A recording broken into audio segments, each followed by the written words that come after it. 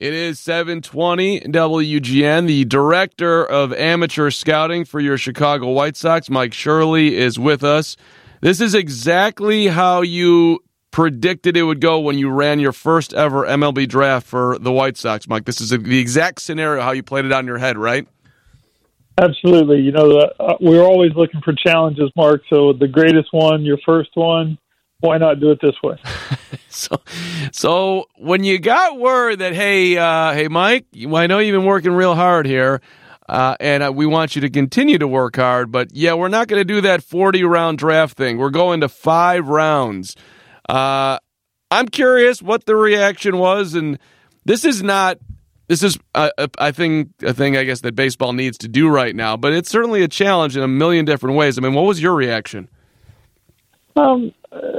Obviously, just being a new director, my first draft, I'm excited regardless of what opportunities presented in front of us. But yeah, it's a challenge. I mean, obviously, we have a staff of men that work extremely hard to, build a draft board, to engage players from top to bottom, 1 through 40. That's been the history of our draft.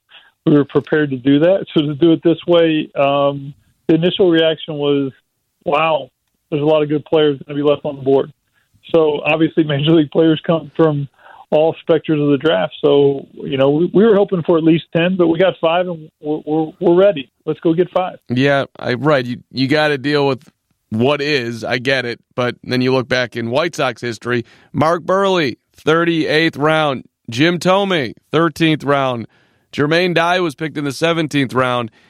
The rules, Mike, are that you can sign anybody after the draft, but you can only pay him $20,000, and every other team in baseball can do the same thing. Are you basically expecting that most either high school and or college players will just go back to school and not sign up with clubs if they don't get drafted? No, we do not expect that. There are players that are going to take on this challenge of taking $20,000 and moving on. Obviously, there's more to that premise you can offer them, because you can now offer the college scholarship plan. You can offer incentive bonus plans as a part of, standard contracts that we can offer players as well. So think of it like this. If you're a freshman at a junior college and someone's offering you $20,000, obviously the education for 3 more years can be a part of the contract. So for a lot of that, that's very appealing to young people, especially the cost of education today. So obviously it can be very appealing to families that these players, after their career's done, whatever that time frame may be, hopefully after 10 years with the White Sox, they have the option to go back and finish their degree. So. Okay, I was not factoring that in. You guys can sign someone and guarantee their college either before or after? I mean, in theory, could you sign them and they could go to school and then come to the White Sox? No. Once we sign them, they would be White Sox property. But we do pay for education as part of the contract. That's what some of the enticement is part of being a prospect is. We're buying these kids out of school, so that's always been a standard procedure in contracts. Interesting. Okay. All right. Now I'm getting a little window here into perhaps what the recruiting will look like. I mean, that's what it's going to be, right? You're going to have to do some recruiting. Hey, absolutely. This is a great organization. I mean, feel free to give the pitch here, Mike. What can be better? I mean, I think it starts at the top with us. I mean, there's no greater owner in this game than Jerry Reinsdorf. There's the leadership between Rick Hahn and Kenny Williams, and the assets of Jeremy Haber and Chris Getz running player development, where this thing is going, the new lab in Arizona that we have both on the hitting and the pitching side, the direction this organization is going. Who doesn't want to be a White Sox today? We're locked and loaded, and this place, it's ready. You should want to be here because it's special, and it's top to bottom around here. Hey, Mike, I'm really worried that you guys have a lot of good young to elite young players that I'm never going to get a chance to play. What would you say to that? Well, we're hoping for the best. I think this is all going to work out. I really do. I hope for the best. You can't stop baseball. I mean, it's going to be coming. So, yeah, I'm just, if a kid said that to you, that would mean that he doesn't really want to compete, which wouldn't be, perhaps the White Sox at that point wouldn't be as interested. So you're picking 11th here. Which means that you probably know within, 3 to 5 players who you're going to get. Is that a fair assessment? Yeah, I think we're down to that in that neighborhood now. I think that after the last couple of days, we feel pretty good about the individuals we'll be looking at. And, but it's a different environment. That's been the hardest part is like, what's it look like at the top of the draft? I think when I look at some of the mock drafts, I think they could be way off at times. Just because it's a different environment. You didn't get to scout the player and be in ballparks to kind of get a feel for what some of these players may slot into it. So it's a little bit more unknown than ever before. I see where I'm reading here that you guys are having 7-hour-a-day Zoom calls, and we're all doing the Zoom thing. I find it confronting just to sit in front of the computer and just stare at somebody. And so when you're trying to talk to these guys, are you looking for, you can't figure out as much, but are you looking for eye contact and things like that? Because it's a different sort of intensity to a Zoom call. I don't know if you agree with what I'm talking about, but I find it to be just something that I don't feel used to, at least, and now even 3 months later. Absolutely. I mean, I think from a staff perspective, just the depth of meetings we've had internally, you're looking for conviction from your scouts, and they've been tremendous. Staff's been tremendous. The interviews with the players that's been the best part. The in-depth we've been able to go because most of these kids are generally playing right now, so your contact with them is very more limited because they have less time. The college coaches control their time. They don't really want them talking to the scouts all the time. We're given certain windows we can speak to players. But this now, with no baseball going on, we've had so much more access to the player. It's been a special opportunity for us to dig in on the makeup, get more in touch with the player, more in tune, and yeah, I've learned a lot about these kids. They're really good at it. This young generation, they're good at the technology. To them, it's just another piece of the puzzle. So that's more up their alley. So I've felt a lot of comfort from the players. So. You guys also do a ton of background, like you'll try to talk to the coaches and to the parents and to the guy at the 7-Eleven who sees the team come in. What's he like, when he's not around his parents and his coaches? What does he act like? Like that's all stuff you want to know, right? I mean, but absolutely, but not as easy to do right now. No, it's not as easy to do. But I mean, obviously, we've done this for a long time. This is we'll put our CIA hat on and go to work. I mean, that's part of it. I mean, I think that we feel good about always wanting to do the work it takes to find out about the player, what makes him tick, what drives him, who's he trained with. All those details can be significant. So we're up to that challenge. What are you most excited about when you look at the players in this draft, Mike? I think the college pitching depth is substantial in this draft. So it's something we've worked really hard to do, to work on and put it in order.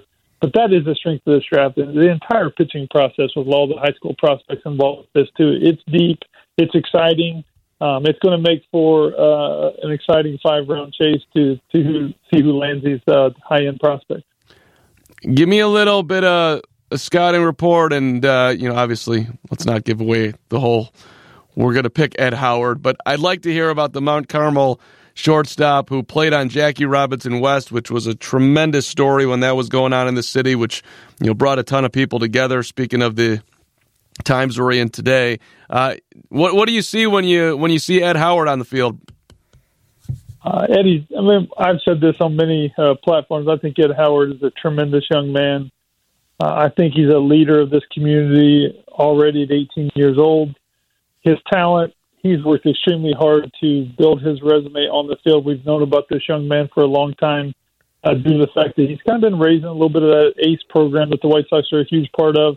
And so the makeup's right. He's wired right. The physical ability is substantial. He plays a premium position at shortstop. He functions on the defensive end extremely well.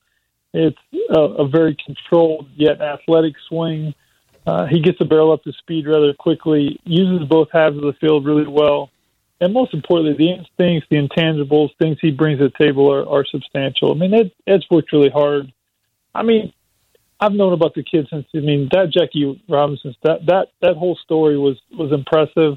How all those kids handled that at such a young age is always tremendous. Ed speaks well of it in his interviews. It's fun to watch. Yeah. You think he's a first-round pick? I think Eddie. I think he's going to fit somewhere in that first 30 somewhere in there. Yeah, I think he's got a great chance to do that. Yeah, I don't see that. his resume he built prior to the shutdown, it speaks for itself. I mean, when he was at Team USA last summer at the PDP, he established himself as a premium position player who's got real ability. So, do you think there's anything to, a kid like that pressure playing at home? Does that ever cross your mind when you think about a local guy? Well, I think we always assume that would be fun for the player, but sometimes when you have that pull of that dynamic you're dealing with, it can be more challenging than what we realize. So I think you could feel pressure about that, but I got to be honest with you. When I speak to Ed, I don't get the sense that that's something that hinders him at all. I think he takes on every challenge of his life. It's just the strength of his family, the people around him that give him support, and what the kids' makeup really is about.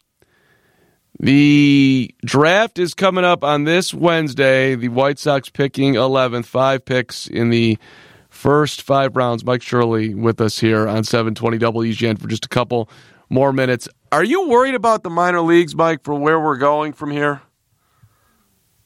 I think we've all had to take a pause on what's happened, of course, but I have faith and trust that, we'll get ourselves back in line and get back to playing sometime in the near future. I think those pieces will come together. I think we'll get back to baseball at some point, whether it's late in the summer or the fall. I'm hoping something's going to transpire and we'll get these players back going. Yeah. People are hypothesizing that the minor leagues are going to be shrunk down, and I'm thinking about small communities where you don't have a big league team and people love going to the ballpark. So fingers crossed that we'll get back to doing that as well. Yeah. And I get the economics of it, but right, I mean, there's got to be a soft spot, I would think, somewhere in your heart for the minor leagues. I mean, you spent a ton of time around it.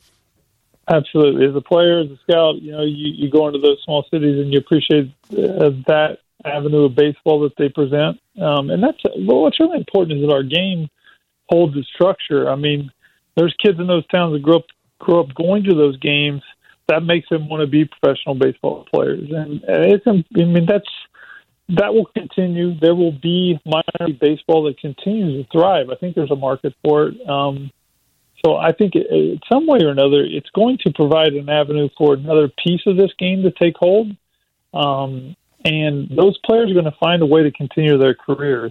Independent minor leagues, things that some other things will pop up, and it'll give players a chance to separate themselves and maybe enter into professional baseball through another arena. I definitely think that may happen if the minor leagues get shrunk down. So. And you look at guys like yourself who go on to have a career in the game, right? There's so many guys who didn't make it to the majors, but they go on to work for organizations. They go to junior colleges and be coaches. They go to work, maybe they start their own clinics. They give back to the game that they love so much. Absolutely, that's always been a huge piece of the puzzle, and I think. We need our game to continue to spread its wing where you get to be active in the minor leagues. You develop the skill set, the professional knowledge that is essential at times to coaching, to spreading that next piece to the next generation that keeps the cycle moving forward. Every piece of detail about our game, those are important. We can't lose those type touches that we have with our community. Mike, good luck, man. We're excited to see where you go with the with number 11 coming up here on Wednesday. But congratulations! No one's more excited than me, Mark. So I'm looking forward to the challenge, and we'll do our best. We've worked really hard. So thank you for your time. Yeah, and congratulations on sitting in the seat. It's a huge accomplishment. So enjoy it. All right. I appreciate you. Thank you so much, Mark. Yep. Mike Shirley, Director of Amateur Scouting, your Chicago White Sox on 720 WGN.